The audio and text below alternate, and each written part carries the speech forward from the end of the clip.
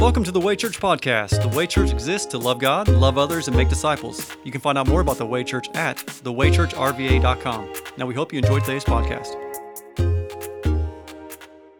Well, welcome. If you have your Bibles, which I hope you do, go ahead and turn to 1 John chapter 3. We're continuing our series, 1 John, Light and Love. And that's a theme you see through 1 John, light and love, on this cycle with the thread that holds the whole thing together being truth.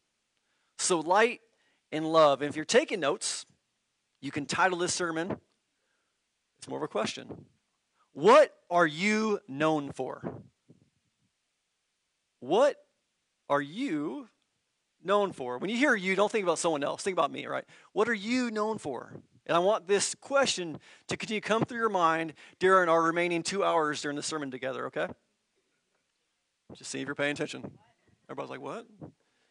During our time together, what are you known for? In the main passage we're going to look at, we're going to start off in 1 John chapter 3, verse 10, which we touched on last week, but we have to back up to get to where we're going to need to be going, all right?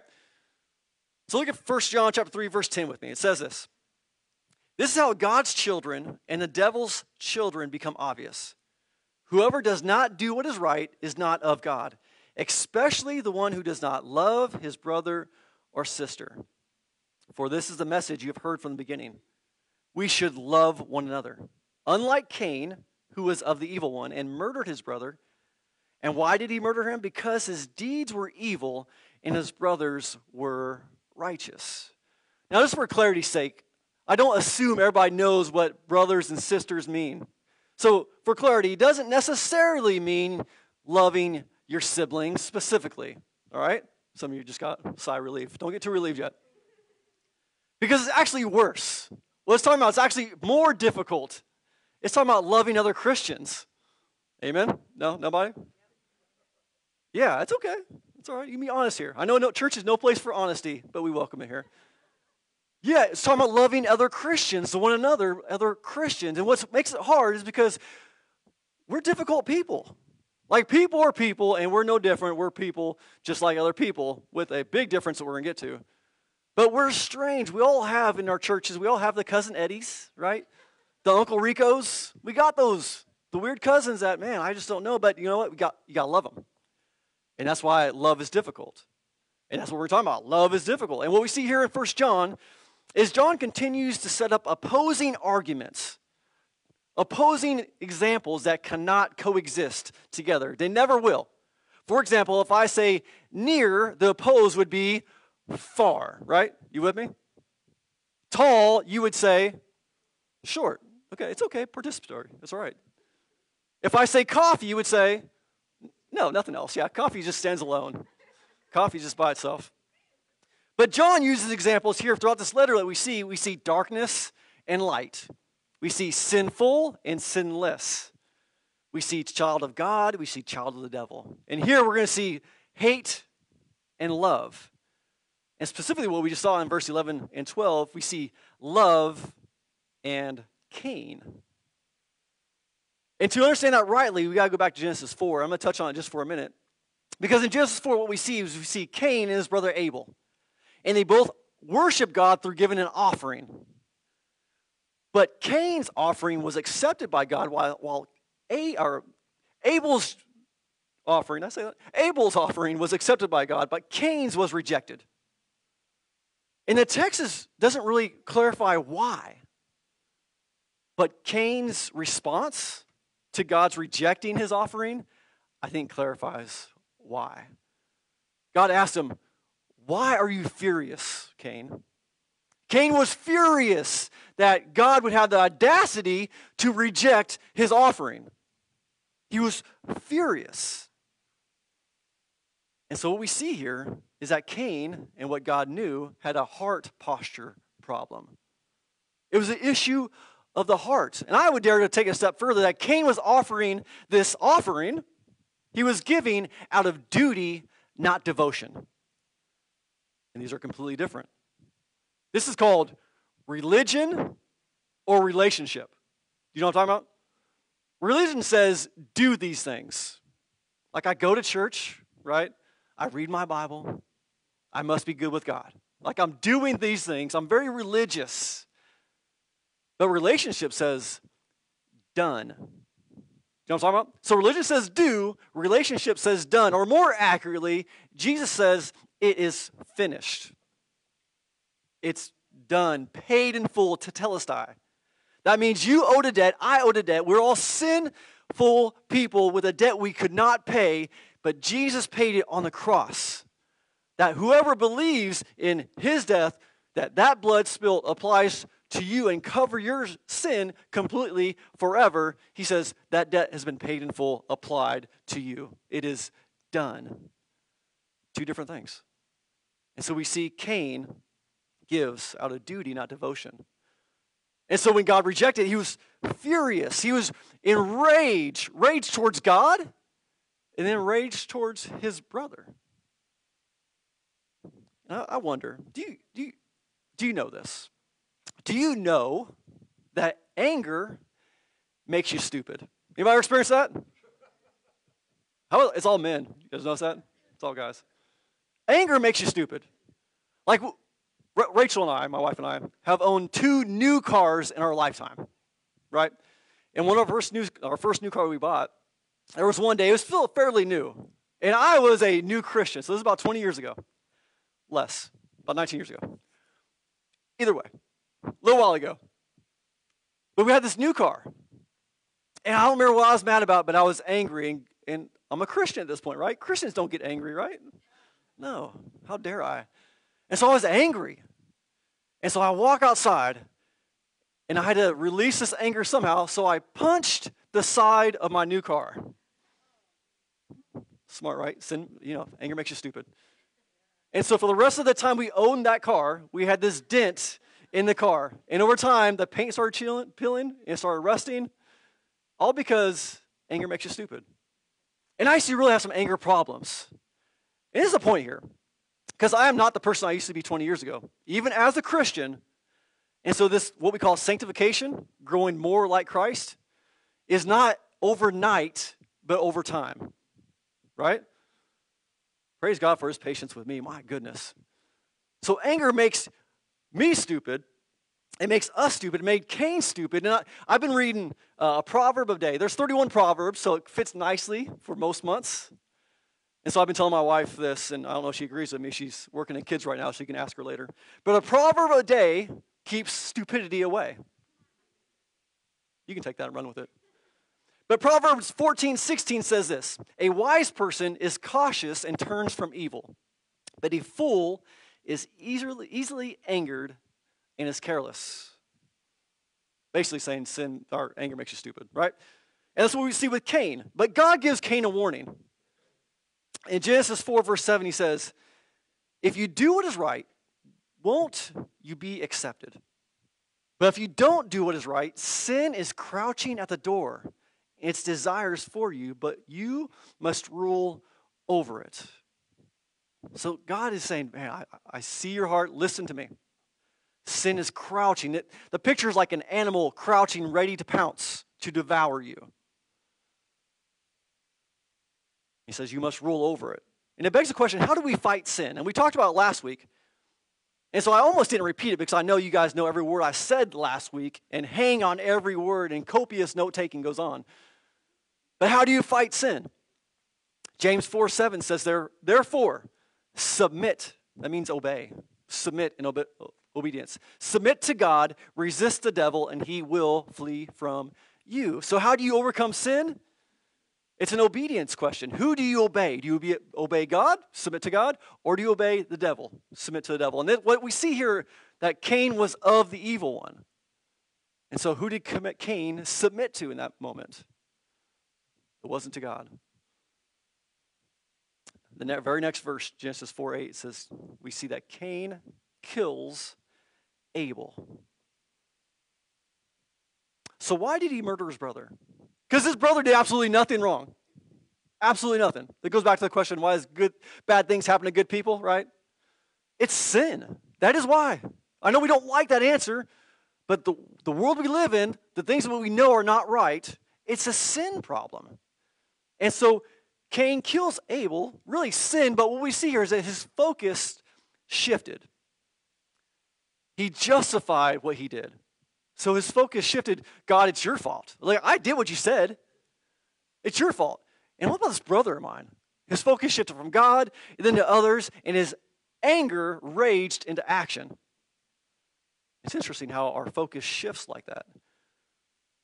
James 4 tells us what our issue is. When we have these anger issues, when we vent on other people, when we have arguments and fights, James 4:1 says, what is the source of wars and fights among you? He poses the question, what causes this? And he answers it in verse 2, James 4, verse 2. You desire and do not have. Basically meaning, you're a functioning 3-year-old, is what he's saying. You want what you want. And if you don't get it, you're going to throw a temper tantrum, right? We're going to vent. I know you guys don't like that. I get it. That's who we are. We just learn to deal with it a little bit better than maybe a 3-year-old, but it comes out the same way. We didn't get what we want. You didn't, I earned this. You owe me this. You owe me respect because of what I do. If we really peel back the layers of why we have arguments, why we have fights, why we have divisions, it's ultimately because we didn't get what we want. And so Cain didn't get what he wanted. So his focus shifted. Well, I didn't get what I want. I should have earned God's acceptance. I did what he said, but his heart wasn't in it. So it turned to rage against God, and he killed his brother. And so we see God's kindness here. If you do what is right, watch out for sin. And this is what we see all throughout Scripture, is God saying, follow me. Follow me. We see it in the garden with Adam and Eve. Follow me, don't eat from the tree, right? You have all this other things, but the one thing, don't do it. And what do? They decide to follow themselves. That's why we're at where we're at. One sin created all this mess. If you didn't know this, sin is pretty serious. God told Abraham, Isaac, and Jacob to follow me and believe, right? This follow me call. God told the Israelites, follow me and you won't be deceived, right? Follow me, you're going to have all these people around you. Follow me, focus on me. Reject their idols, reject what they do, follow me. And we see over and over again throughout history, people stumble in following God. Stumble and stumble and stumble. But God's patient and he's kind. And it may be most obvious, Jesus told his disciples, follow me. Follow me and you will receive what he calls abundant life. Follow me and you will receive me. Follow me and you will receive becoming a child of God. Jesus said, follow me, but it's really clear what follow me means. In Matthew 16, Jesus tells us, if anyone wants to follow after me, let him deny himself. And here becomes the issue. You can't follow Jesus and follow yourself. You cannot. Will not, never. And I think we talked about this on Friday night. See, our young adult gathering, we have a young adult ministry, and we've creatively called it young adult ministry, because we're that like that. We're pretty creative here. Our young adult ministry gathered, and we started talking about what's it mean to follow Jesus. Because in 2022, we have to clarify what that means, that we didn't have to clarify in the first century. In the first century, they knew what it meant to follow someone, a rabbi, a teacher. It means to emulate every aspect of their life. They would leave all behind to follow the teacher, and they would learn everything that the teacher did to do it. The definition hasn't changed. Our understanding has. We're still to follow Jesus to be like Jesus, and that first takes us denying ourselves. And here's the fact. You follow what your focus is. I remember when I was taking a motorcycle safety course, getting my motorcycle driver's license. One of the best warnings that I remember so well is that your motorcycle will go where you look. So if you're riding and you start looking right, you're going to start drifting right and drifting left. And it is so true, and I never put it together until that moment. And I experienced it, right? Where my focus was, that's where the bike would go. It's the exact same thing with our walk following Christ. Where's your focus at? You will follow where your focus is. It's interesting. We see the Apostle Peter, my favorite disciple. So I think I identify most with him, right? David Platt calls him the disciple with a foot-shaped mouth. I get it. And so what we see is Peter, I will do anything for you, Lord. I will never deny you. And then confronted a couple times by this little girl, right? I don't know him, I don't know him. Then he swear, he cussed, I don't know him. 3 times. And so then after Jesus was crucified and was resurrected, he brings Peter back and has a breakfast. Fish sandwich breakfast, right? You guys remember this? Around the fire. And he says, Peter, do you love me? Lord, I know I do. Feed my lambs. Peter, do you love me? Lord, I do. Shepherd my sheep. Peter, do you love me? The 3rd time, Peter was grieved. Lord, you know I love you. Oh, I see what you're doing here. Because I denied you 3 times, right? I get it. Conjecture. But then what's interesting is after this moment he has with Jesus, being restored, forgiven. I mean, I can't think of a worse sin than denying Jesus to me. But God forgives him, restores him, and commissions him, saying, you're going to be one of the leaders of pillars of what I'm about to do with the church. But then he says, you're also going to die in this way. And in Peter's response, he looks back at John. He says, but what about him? Anybody have kids? Anybody ever deal with that question? Well, God, I'm not getting what they got, or why does he have that, or I want that. And Jesus says, listen, I'm talking to you. You mind your own business. He didn't say it. He says this. He says, what is that to you? As for you, follow me. Stop focusing on other people. You follow me. I'm convinced what causes envy and jealousy, like we saw in Cain, is that we start focusing on other people and what they have and what God's in their life and what we don't have. This is called coveting, right? This is why coveting is one of the top 10. Top 10, made top 10 list, right? 10 commandments. Don't covet. Because we take for granted what God's given us and become jealous because someone else has what we don't. And it causes that stirring with us, that longing for more and more. And there's a more hope that we desire that the more doesn't fulfill. It's only Christ. And so the point we're going to see is, 1, you're going to be surrounded by haters. You just will. You're going to be hated, but don't be like them. You see that we're called here to love one another unlike Cain. And then we're going to see to love one another unlike the culture. Look at verse 13. It says, don't be surprised, brothers and sisters, if the world hates you. We talked in, our young adults were talking through this, and I asked, is there something that surprised you when you came to faith? Like that you didn't know before you started following Jesus, that you knew afterwards? And for me, one of the ones is I knew the gospel as a believer, as a young believer. I knew the gospel. I knew I needed the Lord. I knew I had this sin issue that nothing can solve it, nothing can cleanse me from it, except from Christ alone. And I believed it. But I didn't necessarily know what it meant to be a follower initially. And so what John is saying here, he's just quoting what Jesus told his disciples. That's why he says, don't be surprised. In John 15, verse 19, Jesus says, however, talking to his disciples, because you're not of the world, that's important, but I have chosen you out of the world hates you. Because you're not of the world, you are different, you're following me. I have chosen you out of the world, so the world will hate you. So John says, don't be surprised. Cain hated his brother. The culture's going to hate you. This should not be surprising to us. So the point we see here is that Cain is known by his hate. That's what we know him by. We also see that you will know the culture by its hate. And the question we're going to keep bringing up is, what will you be known for? What will you be known for? Or what are you known for now? You see in verse 14, 1 John 3, it says, we know that we have passed from death to life because we love our brothers and sisters. The one who does not love remains in death. Everyone who hates his brother or sister is a murderer.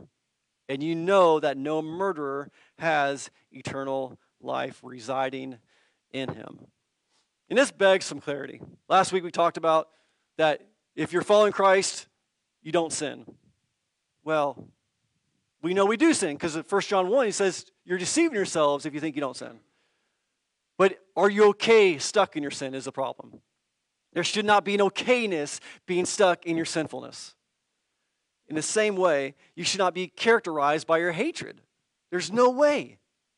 What are we known for? Are we known for our hate? Or are we known for our love? And so, just think through this. Because I was going to ask the question, but I was afraid to what the response I would get. Have you ever murdered someone, right? Yeah, don't raise your hand. I don't want to see. Have you ever hated someone? That gets a little more real, right? Yeah, maybe close. But Jesus clarifies it. In Matthew 5:25, he says, "You've heard it said to our ancestors, do not murder. And whoever murders will be subject to judgment. But I tell you, everyone who is angry with his brother or sister will be subject to judgment." Ouch. I don't know about you, but God just connected murder to anger. And that's what John's getting at. Are you known for a lifestyle of being angry, hatred, basically borderline murdering people with your thoughts, maybe with your words, maybe with your actions? Don't raise your hand. There's no way a Christian can continue harboring hate after being wrecked by God's grace. There's no way. I know it's a bold statement, but you cannot harbor hate after you've received the amazing grace of God. You cannot. And I think when we do, we've lost perspective on what the Bible shows us. Ephesians 2, we just see how great God's grace is.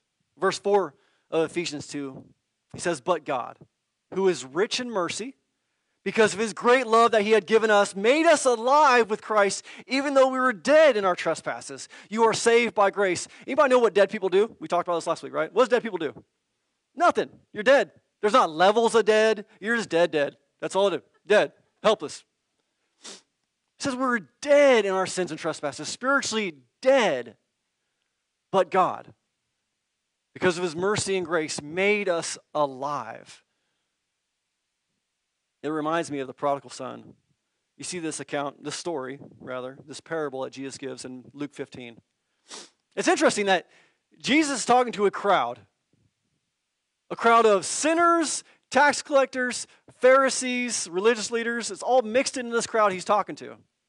So it's kind of something like this, right? And he gives this story about this father who had two boys. And this younger boy come to his dad and said, "Dad, I want my inheritance now." Essentially saying, "Dad, I wish you were dead. I want your stuff." And what's crazy, I think we miss this, in this culture, it's not like kind of what we do in church. Like, you guys are so nice. You sit there and listen to everything I say and maybe nod and maybe move every once in a while. That's good. Maybe an occasional amen. This would have been a rowdy bunch. Because what the prodigal son does would have been totally counterculture and would not have been accepted. They've been an uproar. He did what? He asked what from his dad? His dad's still alive? What in the world? And so he asked, "Dad, give me your inheritance." And you know it's a Jesus story because the dad did it, right? So dad does. And the son gets his inheritance, goes, sells his all, and squanders it on crazy living. And he gets to the point where he had nothing left. And so he starts working, feeding pigs. I don't know if you know much about Jewish culture. It's not a good job. Makes you unclean. That's a disgusting animal. So he's now totally unclean. Probably can't even go to what we'd call church, right? Totally unclean because he's been messing around with pigs. And he gets so desperate that he says, "I'm so hungry that if only I could have what the pigs are eating." Have you ever thought about God's kindness being revealed to you by letting you get to rock bottom? You ever thought about that God's kindness? Because sometimes we have to get to rock bottom before we see our need for a Savior. I don't know about you, but I can be pretty hard-headed sometimes. And so he hits rock bottom. And he remembers, my dad's servants are being treated way better than I am. So maybe I can just go back and work for my dad as one of his hired servants. So he starts reciting this, what he's going to say to his dad. "Dad, I've sinned against heaven and against you. Dad, I've sinned against heaven and against you." So he's reciting this. So he gets up the courage to go back home. And so he goes home, still reciting this, right? God, Dad, I've sinned against heaven and against you. And his dad his dad sees him from far away and runs to his son. Runs to him. And this is crazy because we think, oh, that's nice.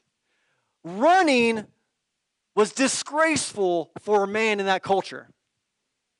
They would have to hike up, gird their loins. You heard that term? Gird their loins. You have to hike up the robe, show some of that man thigh, which is nobody needs to be doing. I've been watching March Madness. Those shorts are getting shorter. And then runs to his son. He doesn't care about disgrace. He sees the son that he loves has finally returned and runs.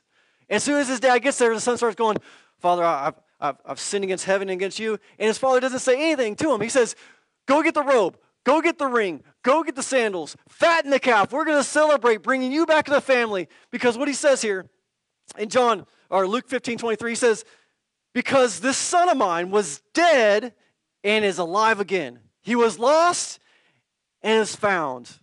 Let's celebrate. And the point of this story is the father's love.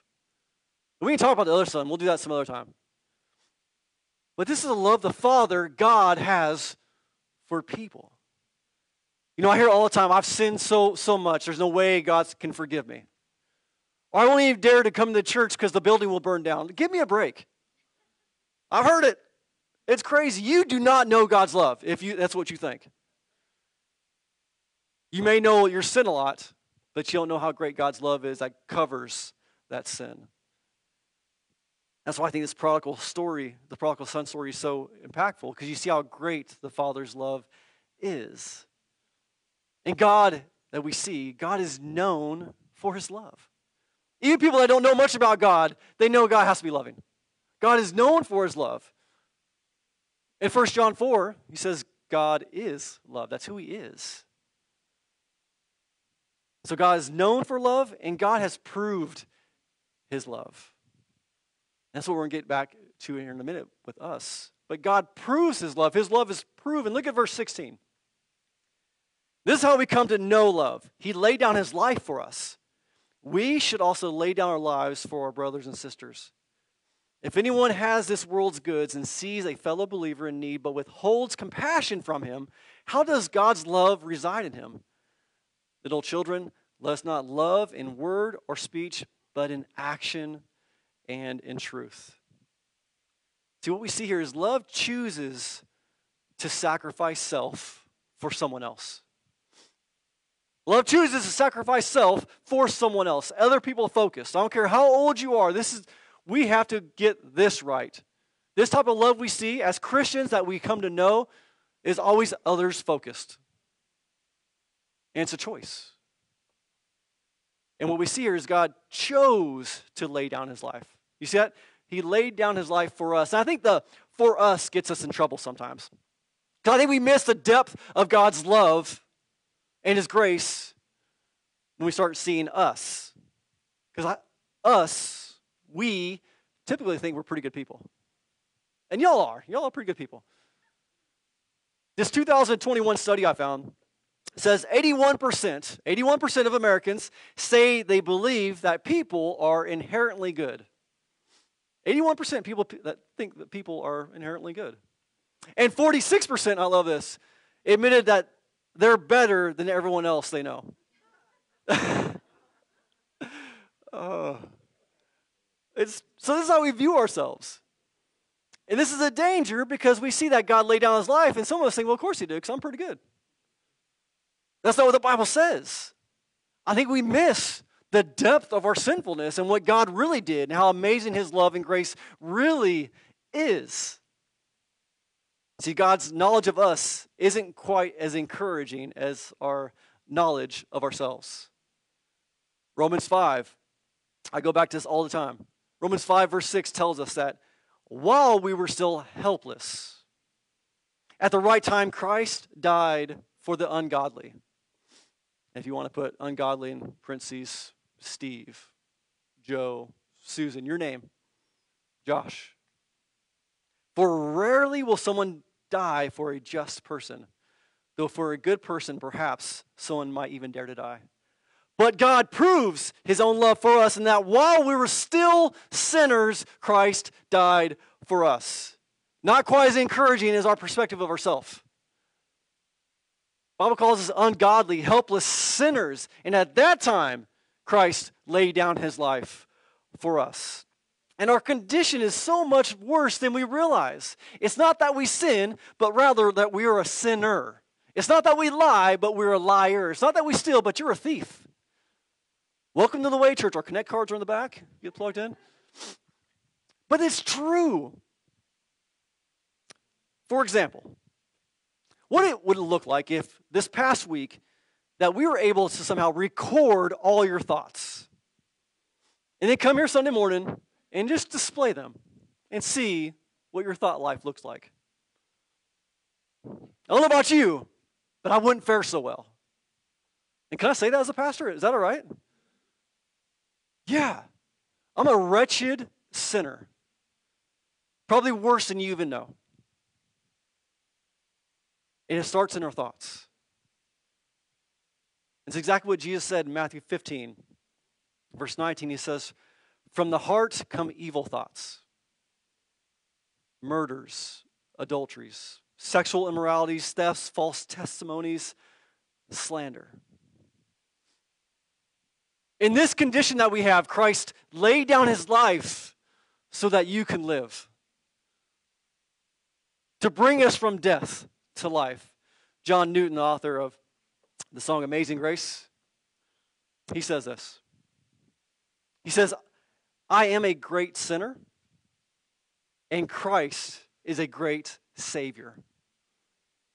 This is the truth. This are the facts. We have great sin. We're great sinners, but God is a greater Savior. And his great love, like we looked at last week, lavished over us. So it says, but God, despite who we are, chose not to leave us in our condition, but to love us in our condition. Knowing fully who we are. But then it makes us a step further.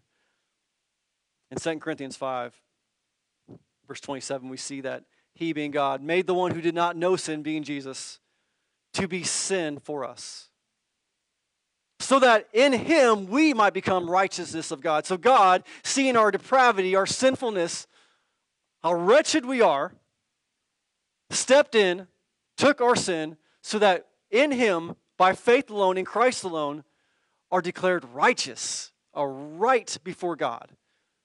He took our sin and bared it, because we could not. And this is where our facts shape our feelings. This has been just resounding in my mind over the last couple weeks since we talked about it 2 weeks ago. Facts shape feelings. The fact that God's love for us shapes our compassion towards others. That's what we've seen in this passage. The fact that God's love shapes our compassion for others. And the fact of God's love shapes our confidence in our Savior. Because sometimes maybe you don't feel as close. But it's not your feelings lie. The facts are the facts, and we see the facts of God's amazing love that he lavished on us. Which leads us into verse 19. This is how we know that we belong to the truth and reassure our hearts before him whenever our hearts condemn us. So he says, this is how we know. When your hearts condemn you, this is how you know that you belong to the truth. For God is greater than our hearts, and he knows all things. Dear friends, if our hearts don't condemn us, we have confidence before God and receive whatever we ask from him because we keep his commands and do what is pleasing in his sight. See, seeing your own sin raises two opposing feelings, potentially. Number one, when you're faced with your sin, it could bring condemnation. And this is a lie for all those who are in Christ, a lie from the devil. Condemned. It's a building term. No longer fit for use. Anybody ever felt that? You're not good enough. You never will be. Every Sunday morning I feel it. Who am I to stand before you and teach the Bible? That's the point. We are just like one another. We all have this sin issue. But that's when you take that feeling, if you're in Christ, and remember the fact that you're not condemned because your identity is created and rooted in Christ. You've been made new, a brand new building. It's not renovated. You are brand new. You're a brand new person. That old person that was dead is now fully dead, and you've been made alive, reborn, brand new in Christ. This is the good news of the gospel. Romans 8:1 says, therefore there is no condemnation for those who are in Christ. This is where fact-shaped feelings. Our hearts can lie. The scheme of the devil plays in your thought life. Yeah, but you'll never be forgiven for this. Like, we rack and stack sin, don't we? Like, we have murder up here. We have our white lies down here. Consequences are not the same. But one sin separates. It doesn't matter what type. And this is where we lose it sometimes. And so the devil will be like, nah, you will never be forgiven for that. God cannot ever forgive you for what you did to that person. And it's a lie. His blood is sufficient to cover all sin. So one feeling when you see your sin, it could be condemnation. But remember the fact that there is no condemnation for those who are in Christ Jesus. The second feeling for those who are in Christ Jesus is conviction. And this is a good thing from the Lord. This is kindness from the Lord that shows you something that you're doing is dangerous, ultimately. It's not good. It's separating you from God. It's not good for yourself, and it's going to have consequences for those around you. It's not good. But the good news is when you are convicted, this is God's grace in your life to showing you to turn. That's what repentance is. It's a turning from your sin. I've been following this, right? My focus has been on this, but now I see this finally for what it is. It's a lie, deceptive, hurtful, damaging, ungodly. And I'm turning back to my Savior. 1 John 1:9 tells us this. If we confess our sins, He is faithful and righteous to forgive us all of our sins and to cleanse us from all unrighteousness. This is the good news of the gospel. Psalm 103 tells us like this. Psalm 103 verse 12 says, as far as the east is from the west, so far He has removed our transgressions from us. I think we get in trouble here sometimes. As far as the east is from the west. And we think global. So we're like, yeah, so if you keep going east and west, what happens? Yeah, there's still sin, right? Think gospel, not global.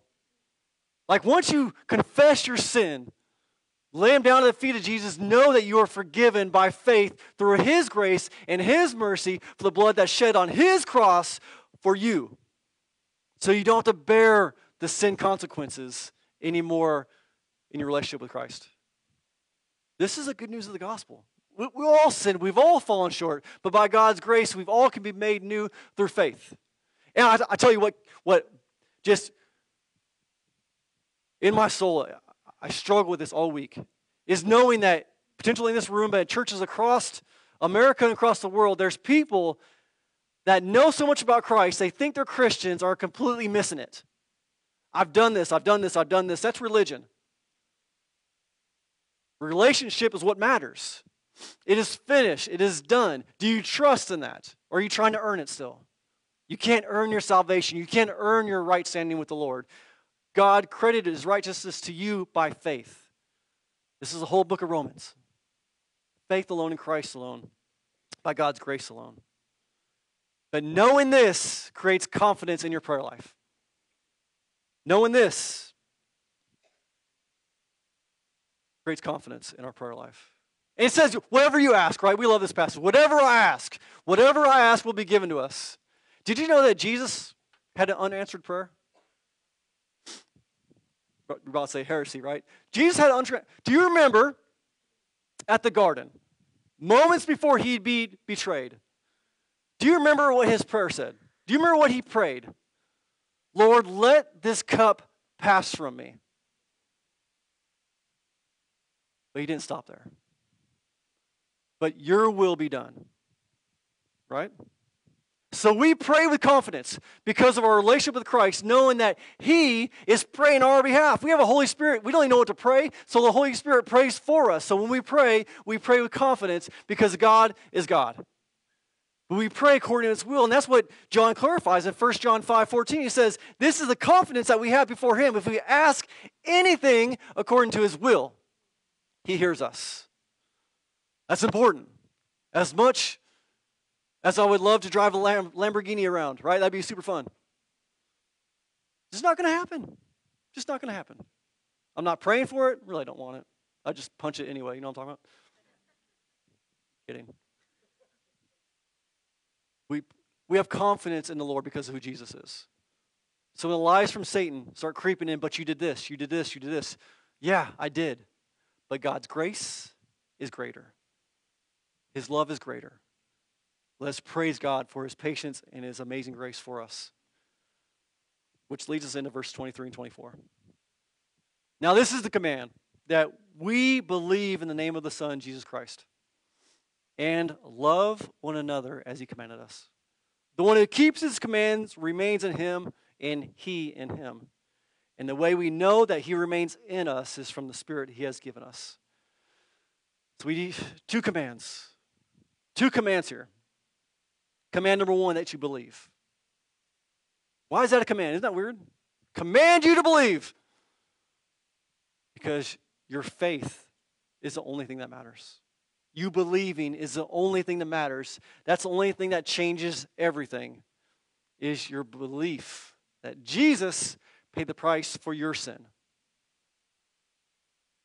This is a command. In John 1, verse 12, it says, but to all who did receive Him, being Jesus, He gave them right to be children of God, those who believe in His name.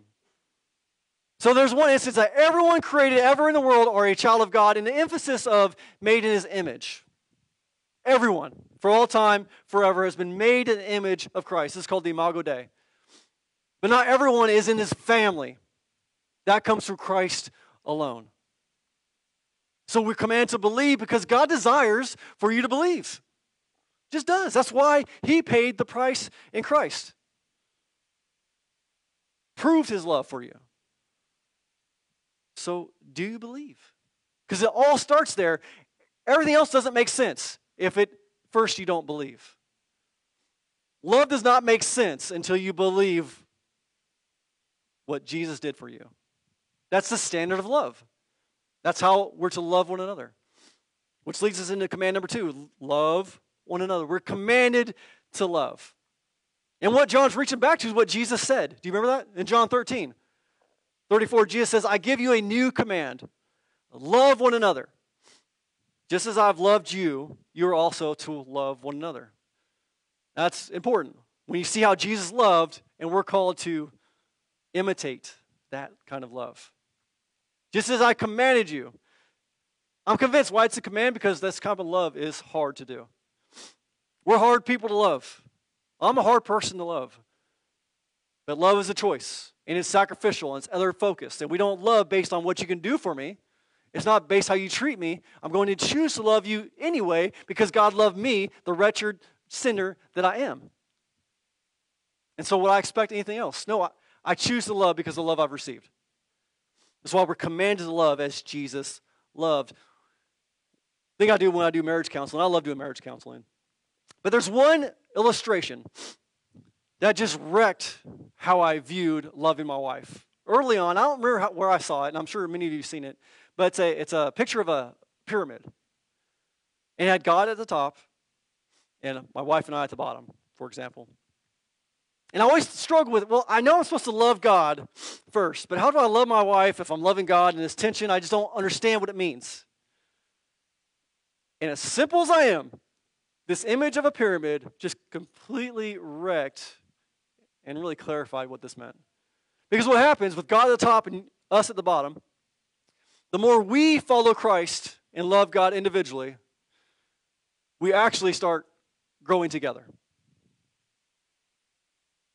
And this is the point, that when Christ is your focus, it makes it a whole lot easier to love others. It makes it a whole lot easier for Rachel to love her husband, me, when Christ is her focus, because I let her down. I fail. I fall short. But her standard of love isn't bent on me. It's Christ. And so you use whoever that is. God at the top and you and the other Christian. Right? You and your spouse. You and your sibling. You and your friend.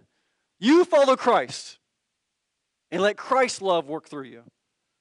He is the standard of love and the originator of love. We cannot love in this way. We're unable to love in this way in and of ourselves. This is only by God's grace and the Holy Spirit that works through us. And this is why we look different than those around us. Because in that same passage, John 13:34, he says, I command you to love one another. But in verse 35, he says this, by this, meaning this kind of love, everyone will know that you are my disciples if you love one another. This kind of love looks different. It stands out. It's the city on a hill. It's the light in the world. It's the salt of the earth. This kind of love looks different because it's completely sacrificial and others focused. This is how the follower of Jesus will be recognized, by his love. So going back to where I started, it begs really two questions. What will we be known for? And I say we as the church, the local church, the Way Church. Think about this. What are we going to be known for? Because there's going to be a time that this church will no longer exist. Whether when Christ returns or before, God knows. But there's going to be a time when this church no longer exists. What will we be known for? Will the community miss the Way Church when this church doesn't exist if God tarries? Will we be known for our love? Or will we be known for some church that did some cool events at Short Pump Park? I pray we're known for our love. For everyone that walks in here, I pray they feel God's love through you. I pray that as we go, because we gather to scatter, as we go, I pray that God's love flows through you to a world that desperately needs it. Confused about love is. Show them what the love of God is. What will we be known for? And the follow-up question, what will you be known for? What will you be known for? Will you be known for your love? Again, I'm convinced if you've come to know the depth of God's amazing love for you, and while you were and are who you were and are, God loved you anyway. This is amazing love. And so if you leave here this morning and think about what a wretched, black-hearted sinner that I am, you've missed the point. And we are, right? But God has created you new in faith in Christ Jesus. Through Jesus, you're no longer that person in God's eyes. You have a new identity as a child of God. This changes everything. This gives you hope. This gives you security. This gives you peace, comfort. This is why we don't fear. This is why we're not anxious, because God is God and we are His. Forever secure, chosen in Him. That fact shapes every feeling that you'll have. As we close, I'm going to ask you to respond. I'm going to ask you to respond to what God's doing in your life. Maybe God's showing some things in your life that you didn't even know were there. And that's what we pray for every single Sunday as we gather, is that God shows us blind spots in our life by His kindness to shape us and mold us more and more in His image like Christ. Over time, not overnight. But what's God showing you this morning? Maybe there's some harboring hatred in your life. Maybe there's some unloving going on through you. I'm going to call you to repent. Because it's sin. Hating is sin. Being unloving is sin. And that's the whole point that we see here. We cannot harbor those things on a continual basis. When they arise, what do you do with them? You remember the fact of God's amazing love for you and forgiveness for your sin. How can we not then extend forgiveness even when that person doesn't ask for it? Because that's how we qualify, right? Well, they didn't ask for it, so I'm not going to give it. Is that what the Bible says? Is that the example Jesus set? While we were still sinners, He died for us, the ungodly, the helpless. He didn't wait for us to, God, I'm sorry. Okay, now I'm going to die for you. He didn't do that. So how dare us withhold forgiveness, withhold love for those around us? It's not going to be easy. But that kind of love will stick out to a world that doesn't know what love is. What will you be known for? And maybe you're here and maybe you can quote all the facts. You've been to church every single Sunday, but you've missed the relationship with Jesus. I pray the Holy Spirit leads you to see how amazing his love is.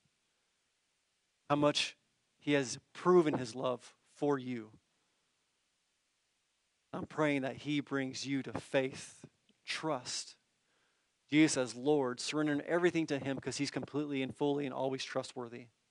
And cares for you and loves you deeper than you can ever imagine or fully know.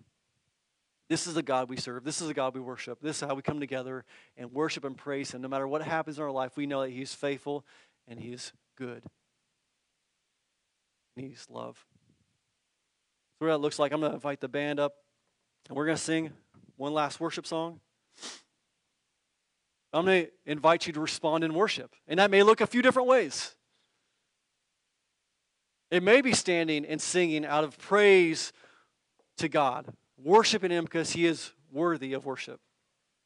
It may be you sitting in right where you are, worshiping him through prayer and repentance. Maybe prayer for strength over your feelings. Maybe prayer of resisting revenge.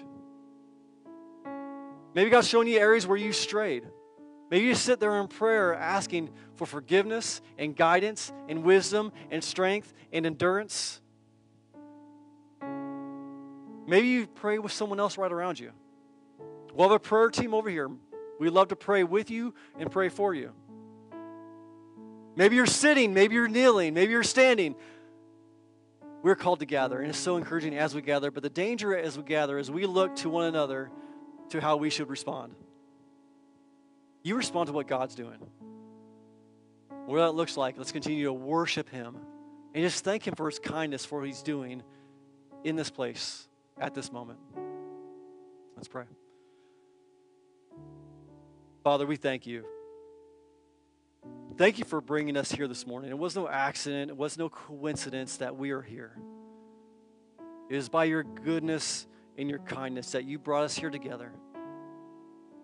Lord, I pray right now that you just move in a mighty way in our hearts, in our minds.